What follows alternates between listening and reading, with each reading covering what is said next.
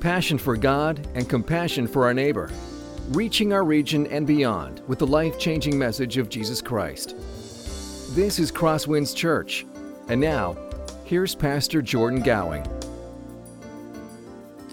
Several years ago, a youth pastor was giving a talk to a bunch of high school students and college students and young adults. And after the worship time of music, the man began his talk with a rose as his visual aid. And he holds this rose up and he begins to draw attention to it and tells everyone about the natural beauty of this rose and how powerful of a scent it had and how beautifully it smelled and the delicate touch of the petals. And after he got done drawing attention to it, he actually threw it out into the audience and encouraged the people to look at it and to touch it and see how wonderful and marvelous this rose was, and encouraged everyone to pass it around and take a look at it. And as he continued his talk, he actually began to share about the importance of sexual purity for Christians. Among the group of people who was there at this little gathering on that evening was a woman who was in her mid-20s. This woman had been invited by one of the college students and was not a Christian. This was actually her first time stepping into the church. She had a child out of wedlock. She was a single mother and was actually in the middle of having an affair with a married man at this time. And as this pastor continued to talk about the importance of sexual purity, she began to feel more and more uncomfortable and actually began to feel worse and worse about herself. And by the time that this man was about 5 to 10 minutes into his talk, she began to feel like she was far too screwed up to be in the church, that God wouldn't want to have anything to do with her because of how screwed up she was. And at the end of this talk, the youth pastor, he stands up there and he asks for the rose back. And the people give him this rose, and after it's been handled by hundreds of high school students and college students, it comes back to him. It's all damaged and bruised and broken. And he holds this rose up. And he says, "This is what you are like if you were not sexually pure. And look at this rose. Who on earth would want this rose? It's garbage. It's trash. And that's what things are like if you're not sexually pure." When you hear those words, you begin to wonder, well, is this pastor right? Is this pastor right that there are some people who are too far gone for God, too far out of his reach? People who are trash, are crack addicts beyond the reach of God, are slum lords too far gone for God's grace? What about pimps, people who are making a living by buying and selling little girls to exploit them for financial gain? Sometimes it might seem like these people are too far gone for God's grace.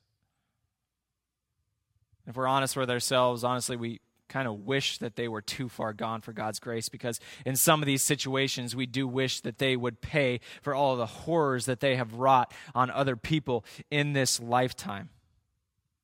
And that's exactly what Jonah wanted with the people of Nineveh. See, if you've been with us for the last couple of weeks, we've been working our way through the book of Jonah. And one of the things that we've seen as we continue to go back through this book is that this is a book about God's grace. It's all about those who are far from God receiving the grace of God, because God is a gracious God for us. We saw this in Jonah chapter 1, that because God calls Jonah to go to Nineveh and to share his word with the people of Nineveh, and Jonah runs the other way, that God pursues him. A large storm threatens the people that are on this ship, on this boat with Jonah, and God mercifully saves the crew. And these people that were saved were the scum of the earth. They didn't want to have anything to do with God, and yet God chose to save them anyway.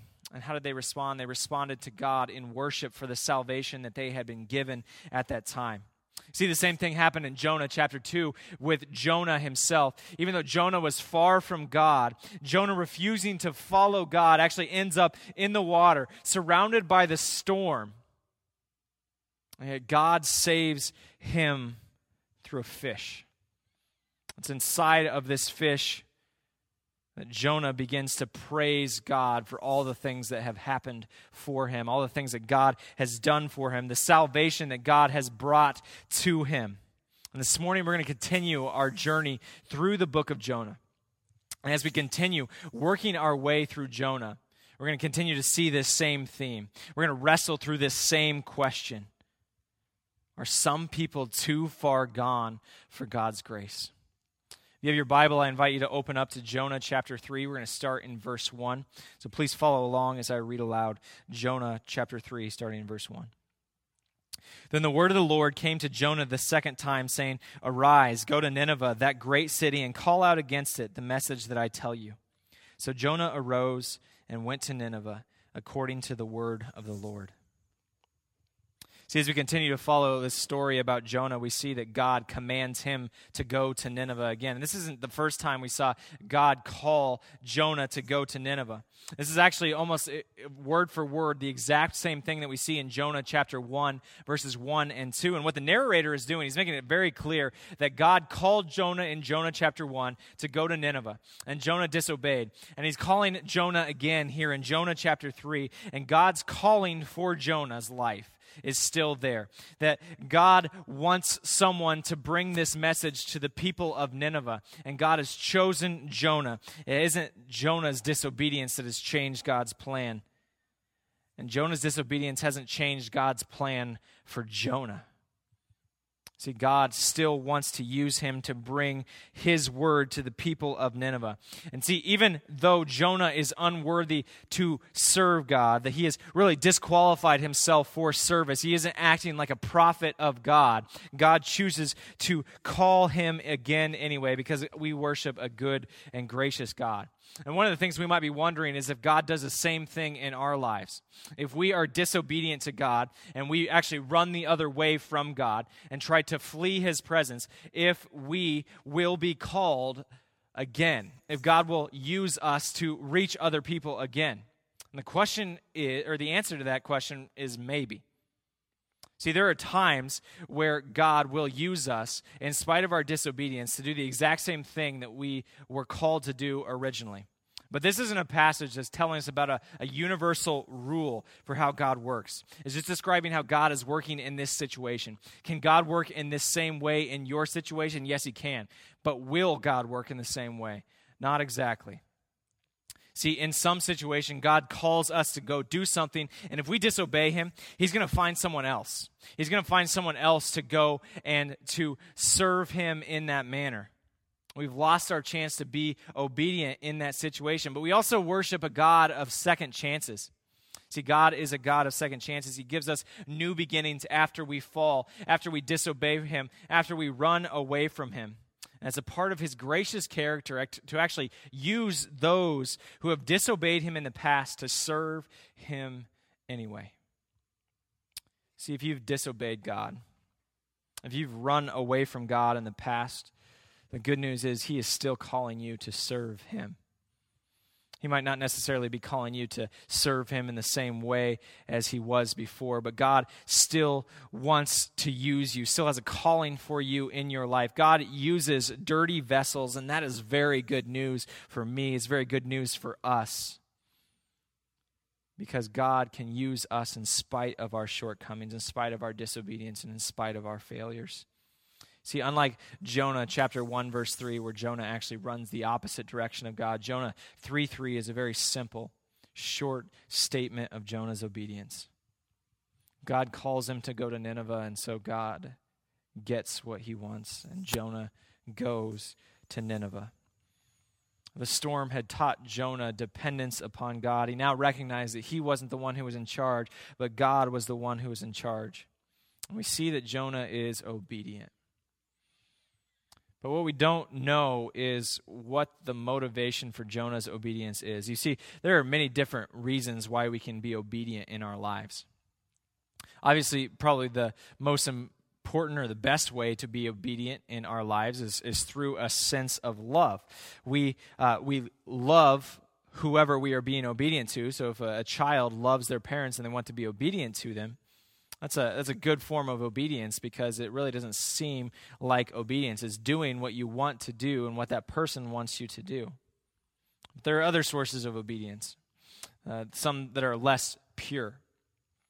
You can be obedient to someone out of a sense of duty.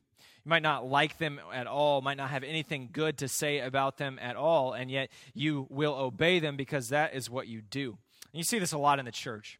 You see this from a lot of Christians who say, I'm going to obey God, I'm going to follow God, even though I don't really want to, but that's what I'm going to do because that is what I am supposed to do. And they actually wear this obedience around like a badge of honor, that they are doing this because they are supposed to do, and they are a good Christian. You can serve others out of a sense of duty. You can also serve others and serve God out of a sense of fear.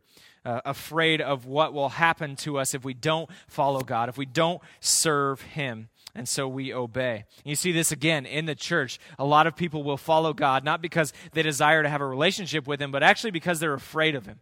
Actually because they're afraid of what He's going to do to them, what will happen to them if they don't follow Him, and so they obey. There are plenty of other different reasons for obedience. What we're going to see next week is that Jonah isn't motivated by love. Jonah is motivated by a sense of duty, by a fear of God. And it's an important thing for us to recognize this morning is that God uses him anyway. Jonah's motives weren't pure, but he was obedient. And God used him anyway. God was served by Jonah for the wrong reasons. And yet, God's message rung forth. And this is good news for us. It means that we don't have to be perfect in our lives, that we don't have to have all of our ducks in a row before God will be able to use us. Now, should we settle for the same type of obedience that we see here in Jonah, what we're going to talk about a little more next week? Of course not. We should continue to seek to grow in our love for God and our obedience out of that. As we saw the last couple of weeks, Jonah isn't the most admirable character in this book, but God uses him anyway, and God can use us anyway. See, as we continue to grow in our faith, God can use us. He can continue to use us as he works on us and refines us to become more and more like him. And that's what these first few verses are telling us, that God's grace gives Jonah a second chance. God's grace gives us a second chance too. God is in the business of using broken people. He uses people who are screwed up, who don't look like they'd be a good fit for the job. And in these situations, God's grace is magnified because his word goes forth through dirty vessels, through people who don't seem like they would be a good fit. This is God's grace giving Jonah a second chance. Let's continue reading Jonah 3, picking up in verse 3 to see what happens here. Now Nineveh was an exceedingly great city, 3 days' journey in breadth. Jonah began to go to the city, going a day's journey. And he called out, "Yet 40 days and Nineveh shall be overthrown." And the people of Nineveh believed God. They called for a fast and put on sackcloth, from the greatest of them to the least of them. As we continue this story, we see Jonah heads to Nineveh, and as he's there, we begin to see him proclaiming God's word. But let's talk a little bit about Nineveh. We talked about this a couple weeks ago as we began this story and looked at Nineveh and its context, but I think it's important for us to address this a little more and talk a little bit more about what Nineveh is like. If you remember from a couple weeks ago, we mentioned that Nineveh was one of the most important cities in the Assyrian Empire. It eventually became the capital of the Assyrian Empire, and the Assyrian Empire was actually the most powerful nation in the world, conquered a number of other nations. It was known for its brutality, it was known for its strength, and it was also Israel's worst enemy. You see, Assyria was known for their worship of many different gods, and to Israel, to people who followed the one true God, this was an abomination. In fact, in the book of Isaiah, we see God tell us through the prophet Isaiah that idols are just pieces of wood. They have no value. Someone will actually chop down a tree and they'll use part of the wood for firewood and they'll bow down and worship the other piece. And the people of Nineveh, the people of Assyria, had forsaken the one true God. The Assyrians were also a very aggressive nation. They sought to expand their borders. They weren't content just living in their own homeland, and they were actually quite successful at conquering other nations, about exerting their force throughout the Middle East and throughout the known world at that time. And they were also known for their cruelty. They were very brutal people in war. They weren't just aggressive, they were just plain cruel. See, they used fear and intimidation to spread their victories throughout the different nations. They would actually capture people and crucify them outside of the cities that they were sieging to strike fear into the hearts of the people that they were attacking. After they would conquer a nation, they would actually gather everyone up and they would either enslave them or they would capture them and deport them and move them hundreds of miles away from their homeland. And this is exactly what happens to the nation of Israel a few decades after the book of Jonah takes place. See, in the Bible, Assyria and Nineveh are condemned a number of different times. There are several books of the prophets that actually talk about Assyria in a negative light. You can find this in the book of Isaiah and in Jeremiah, Ezekiel, and Hosea and Micah. And there are a couple other passages I just want to read to you that talk about the judgment that God has on the people of Assyria and of Nineveh. This is from Nahum chapter 3, verse 18. It says, "Your shepherds are asleep, O king of Assyria. Your nobles slumber. Your people are scattered on the mountains with none to gather them." Zephaniah 2:13. It says, "And he will stretch out his hand against the north and destroy Assyria. He will make Nineveh a desolation, a dry place like the desert." In Zechariah 10:10, "I will bring them home from the land of Egypt and gather them from Assyria, and I will bring them to the land of Gilead and to Lebanon till there is no room for them." The book of Jonah isn't the only place where God wrestles with and deals with and really calls out the people of Assyria and Nineveh for their wickedness.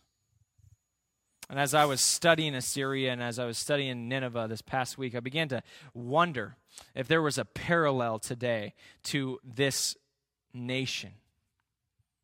And the more I thought about it, the more I realized that a pretty good parallel is actually ISIS today. See, just like the Assyrian Empire, ISIS is brutal. Just like the Assyrian Empire, they are focused on aggressive expansion. They're feared by those who are around them. They worship a false god. And just imagine, instead of ISIS being on the other side of the world as it is for us here in the United States, imagine ISIS being in your backyard.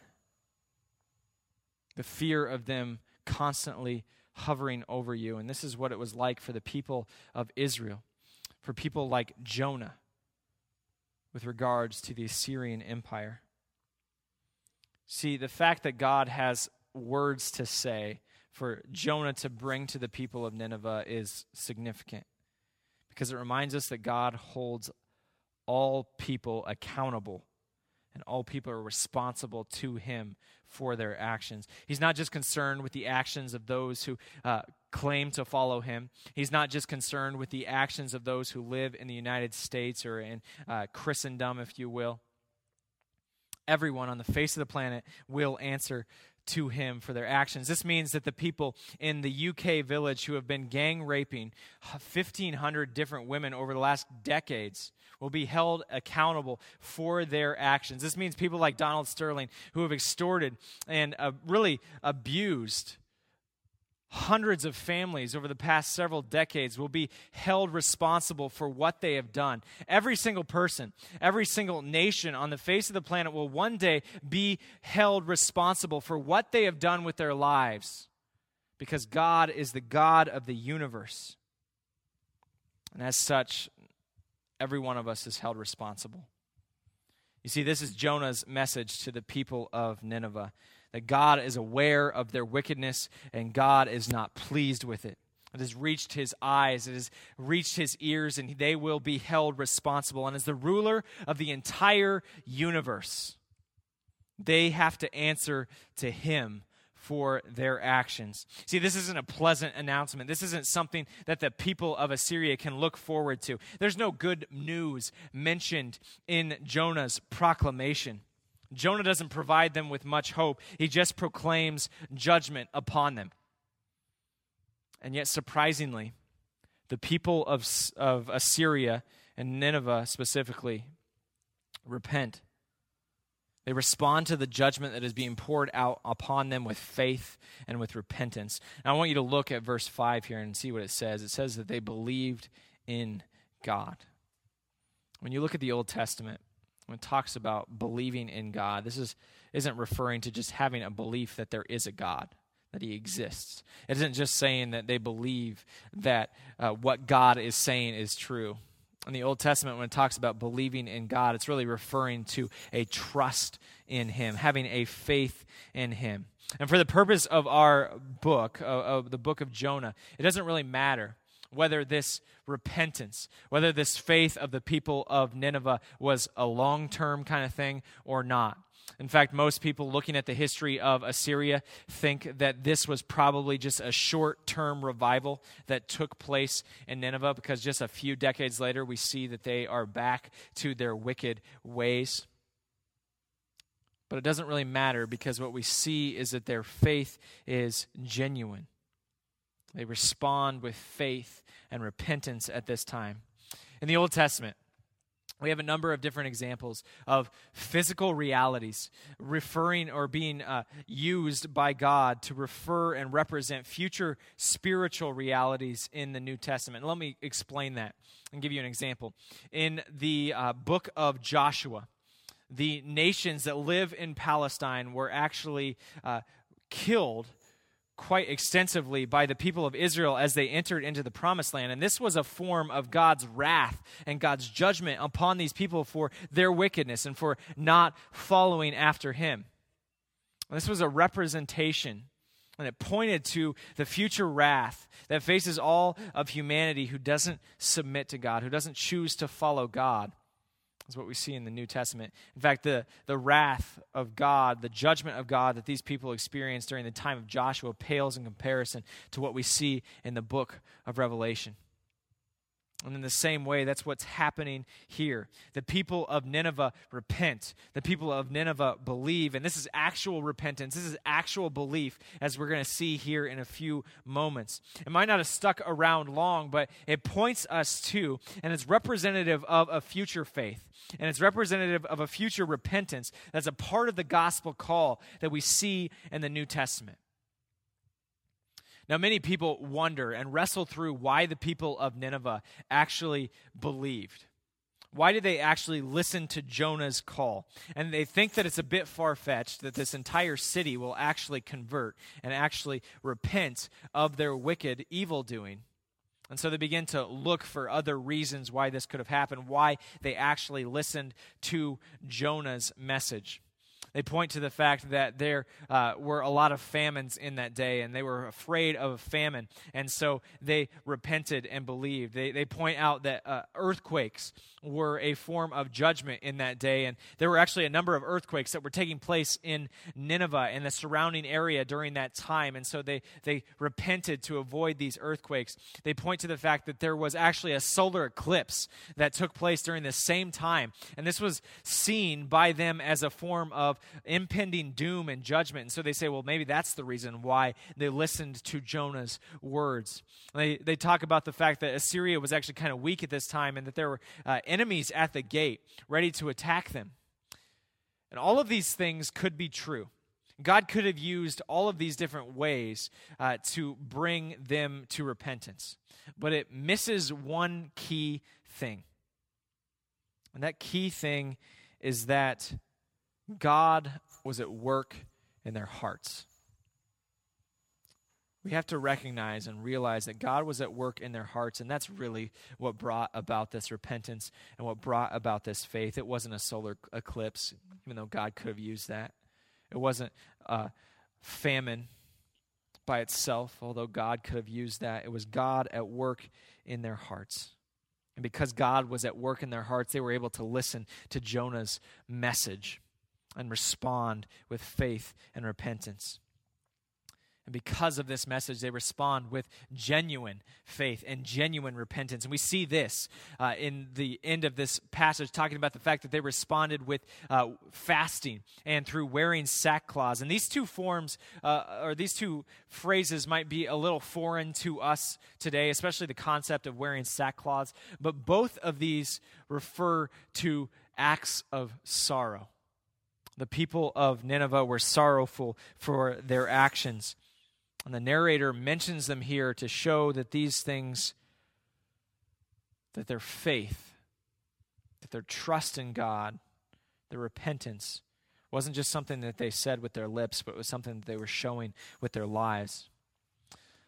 Now, what does that have to do with us today? How does that apply to our context today? Well, I think it's this, that it reminds us that God's word always forces us to wrestle with eternal matters. God's word always forces us to wrestle with eternal matters. People today are pretty similar to the people of Nineveh. We're always consumed with the immediate, with the day-to-day. And yet God's word forces us to focus on things that aren't day-to-day, but are on a grander scale.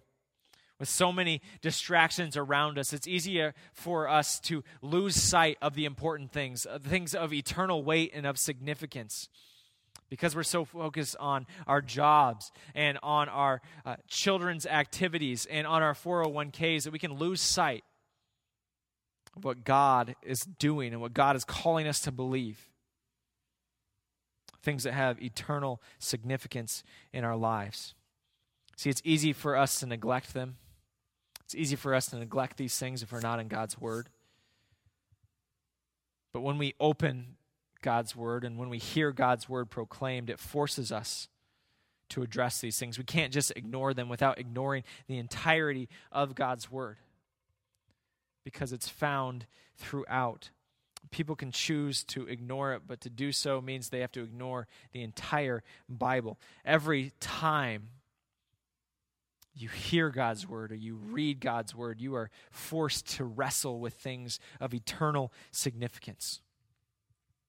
Recently, a theologian looked at all of the passages in the Bible that talk about people coming to God, talk about people coming to faith and to repentance, and really categorize all of these different things. And he said that one of the reasons why people come to God is for a desire to get rid of their guilt and of their shame. He said another reason why people come to God is out of a desire to be loved. And still another reason is because people desire to be satisfied with some longings that have never been satisfied. And among these and among a few others, he lists another one, and that is this, that some people come to God because of a fear of death and a fear of judgment. And that's what we see happening here in the book of Jonah. You see, as unpopular as it may sound today in our culture, a fear of death and a fear of judgment and facing God's wrath can lead to salvation, can lead to repentance. There's nothing unholy about coming to God because you're afraid of the righteous wrath of God, because you're afraid of God's judgment. In fact, it's just plain smart.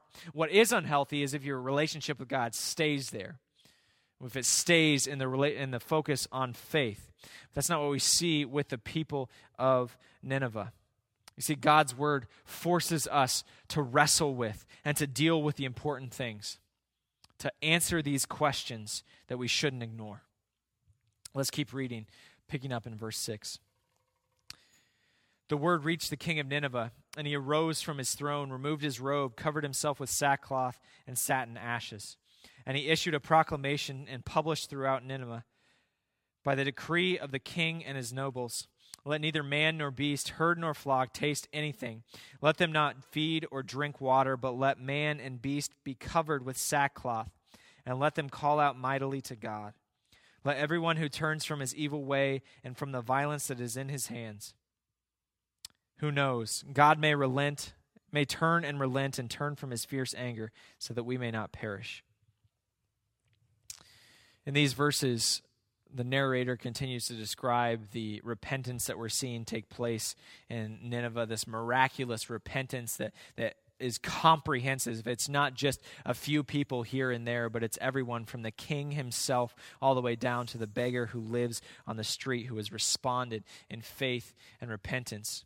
And these verses that talk about the king are really important because they contrast the king and his response with Jonah and his response to the calling of God. What is it that God says to Jonah at the very beginning of Jonah chapter 1? He says, arise and go to Nineveh. What is it that God says to Jonah at the beginning of Jonah chapter 3? He says, arise and go to Nineveh. Of course, as we've seen, as we've been looking through all of these two first chapters, we've seen that it takes a near-death experience for Jonah to actually follow God's command, to actually rise and go to Nineveh. But with the king hears about this coming judgment, the judgment that is facing his people, and he rises immediately in repentance, and he puts sackcloth on as a sign of repentance and of sorrow for the things that he and his people have done. And just like the sailors that we saw in Jonah chapter 1, he is a better example. And the people of Nineveh are a better example of how to follow God than Jonah is. See, not only did they begin to put on sackcloth, and not only did they begin to fast, but they began to call out to God mightily. I think the word mightily here is probably the most powerful word in this entire book. See, in Jonah chapter 1, Jonah is asked and pleaded with from a pagan sea captain to pray to God for salvation for all of them, and Jonah refuses. And yet in Jonah chapter 3, an entire pagan city cries out to God mightily, cries out to God fervently, without being asked to do so. It shows us how we also should come before God. Now, the ESV translates this mightily, and I think that's a little wooden. I like the way the NIV translates it, saying urgently. And what the king calls for, and what the people of Nineveh do, praying urgently and fervently, seeking after God's face for salvation.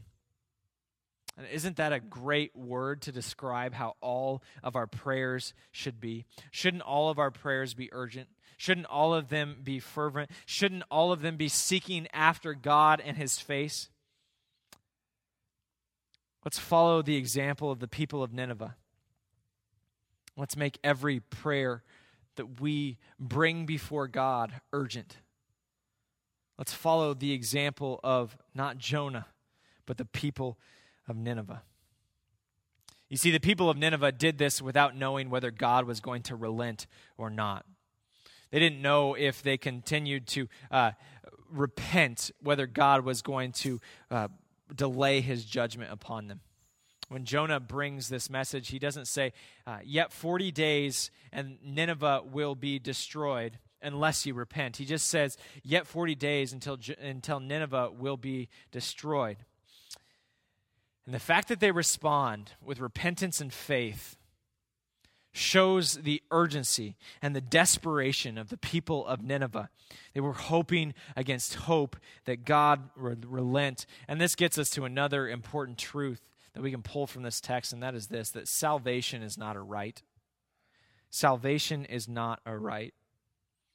In the Declaration of Independence, our founding fathers described unalienable rights. He said, every human has certain rights for the sake of them just being human. Doesn't matter where they're found, they have certain rights that are intrinsic to being human. But one of these unalienable rights is not salvation. Salvation is not a right, and the people of Nineveh understood that. The people of Nineveh understood that they were worthy of condemnation before God because of their actions, because of their wickedness. And yet most people today refuse to admit this. Most people today refuse to think of their own problem with sin as something more than just one or two evil actions. And refuse to admit that it's something that is deep within them, a part of their identity, deep to their core. And for us, nothing is going to happen until we reach the same point as the people of Nineveh. Nothing is going to happen until we realize, just like the people of Nineveh, that we are wicked before God, that we stand with salvation not as a right, but as an undeserved gift that God gives to His people. See, let's cry out with urgency. Let's cry out with fervency like the people of Nineveh and seek God's face. Let's finish Jonah chapter 3, verse 10. When God saw what they did, how they turned from their evil way, God relented of the disaster that he had said he would do to them, and he did not do it. See, just as with the sailors, God saves the people of Nineveh from his wrath. God saves the people of Nineveh from his wrath. And it's easy for us to misunderstand these verses, to look at these verses and to assume that this passage is telling us that the key to salvation is to first clean ourselves up and to prove that we're serious about this whole Christianity thing. And after we've done that, after we've worked really hard for a while, then God's going to look down and he's going to say, okay, they were being serious. They were actually repenting. They were actually showing that they are faithful. And so I'm going to withhold judgment. I'm going to give you salvation. But that's not the gospel. The gospel tells us that the gift of salvation is a gift that is undeserved. The faith of the people of Nineveh was on display through their actions. You see, you can't have true faith without repentance.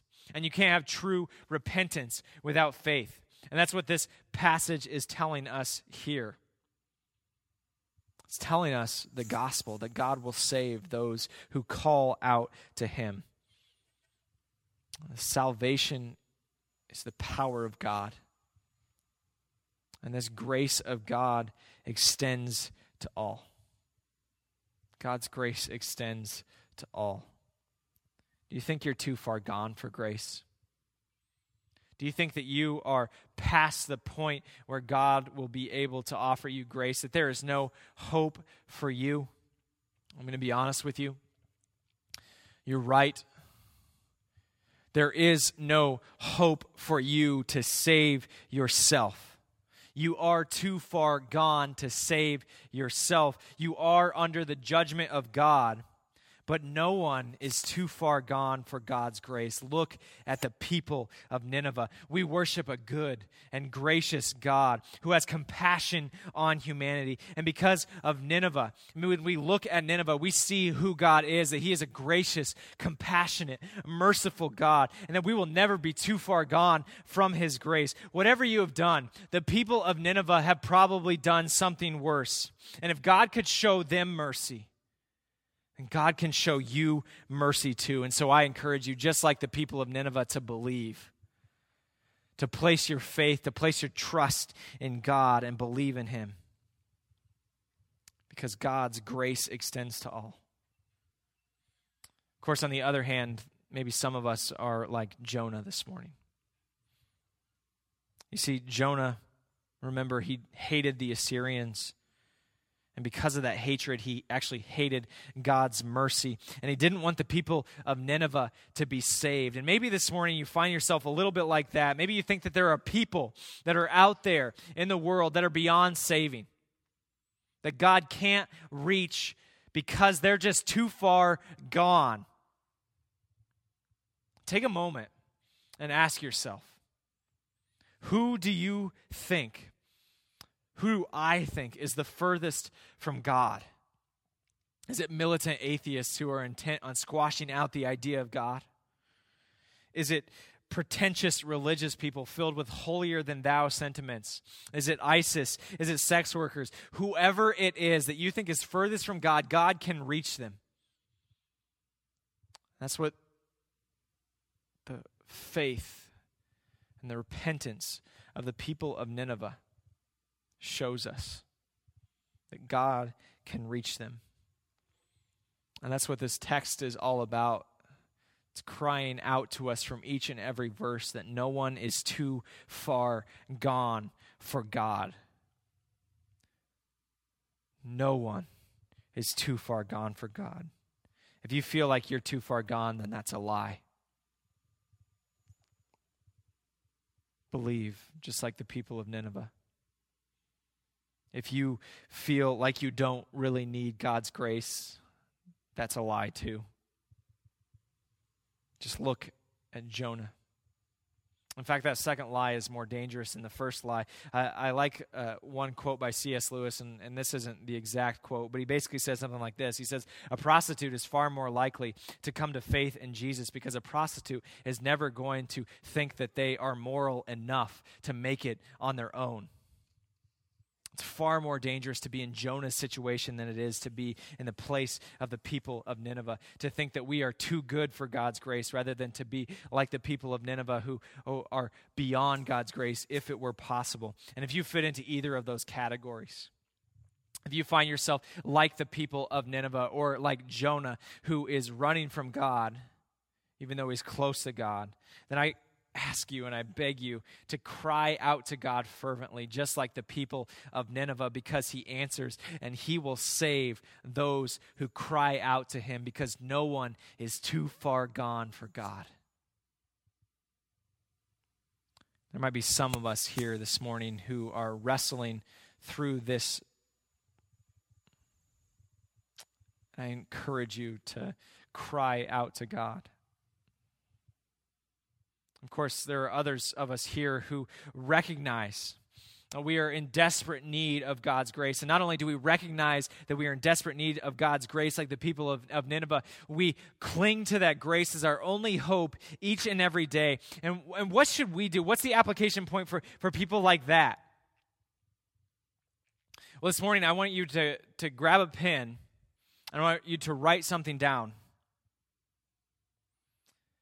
I want you to write down the name of one person or one group of people that you think are too far gone for God, are too far beyond God's grace that they can't be reached. And there's no need to be super spiritual here. Even if we cognitively recognize God's grace can reach everyone, that can save everyone, we may think that God will need a little bit extra effort to reach the people that are over there. So I encourage you to write down the name of one person or one group of people who, if they came to faith in Jesus, then you would just be absolutely floored. And here's what we're going to do with the name or the group of people that you wrote down. I'm going to encourage you this coming week to pray fervently for them. Just like the people of Nineveh prayed fervently for God to save them. We're going to do the same thing, asking that God would save them.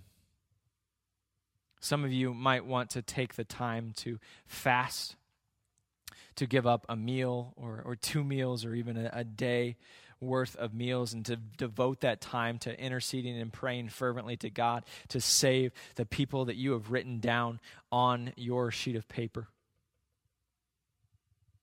Whatever the case is, cry out to God fervently, urgently, begging God to reach them, because we can remember Nineveh.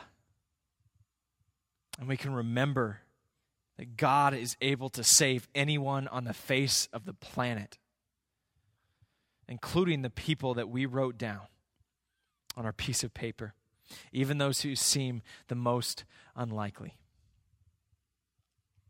When we started this morning, we started with the story of a youth pastor and a young woman, and the story of this rose, and how this woman began to feel more and more condemned with each passing breath of the man, and how the man holds up the rose and says, "Who wants this rose, this trash?"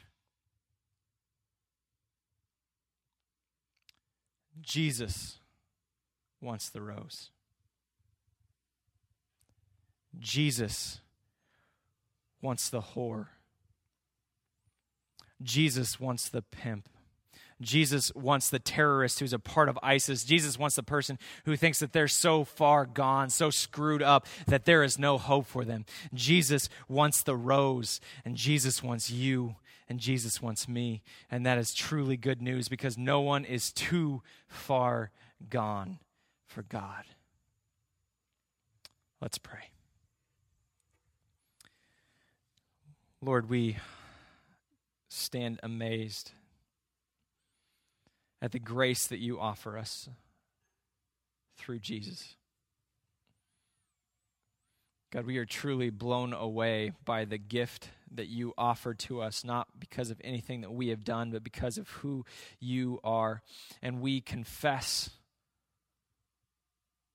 that oftentimes we try to make it on our own, that we try to restore the relationship between us and you on our own. And Father, we pray that you would help us to trust solely in you, to trust solely that you alone are able to save and that you can save everyone.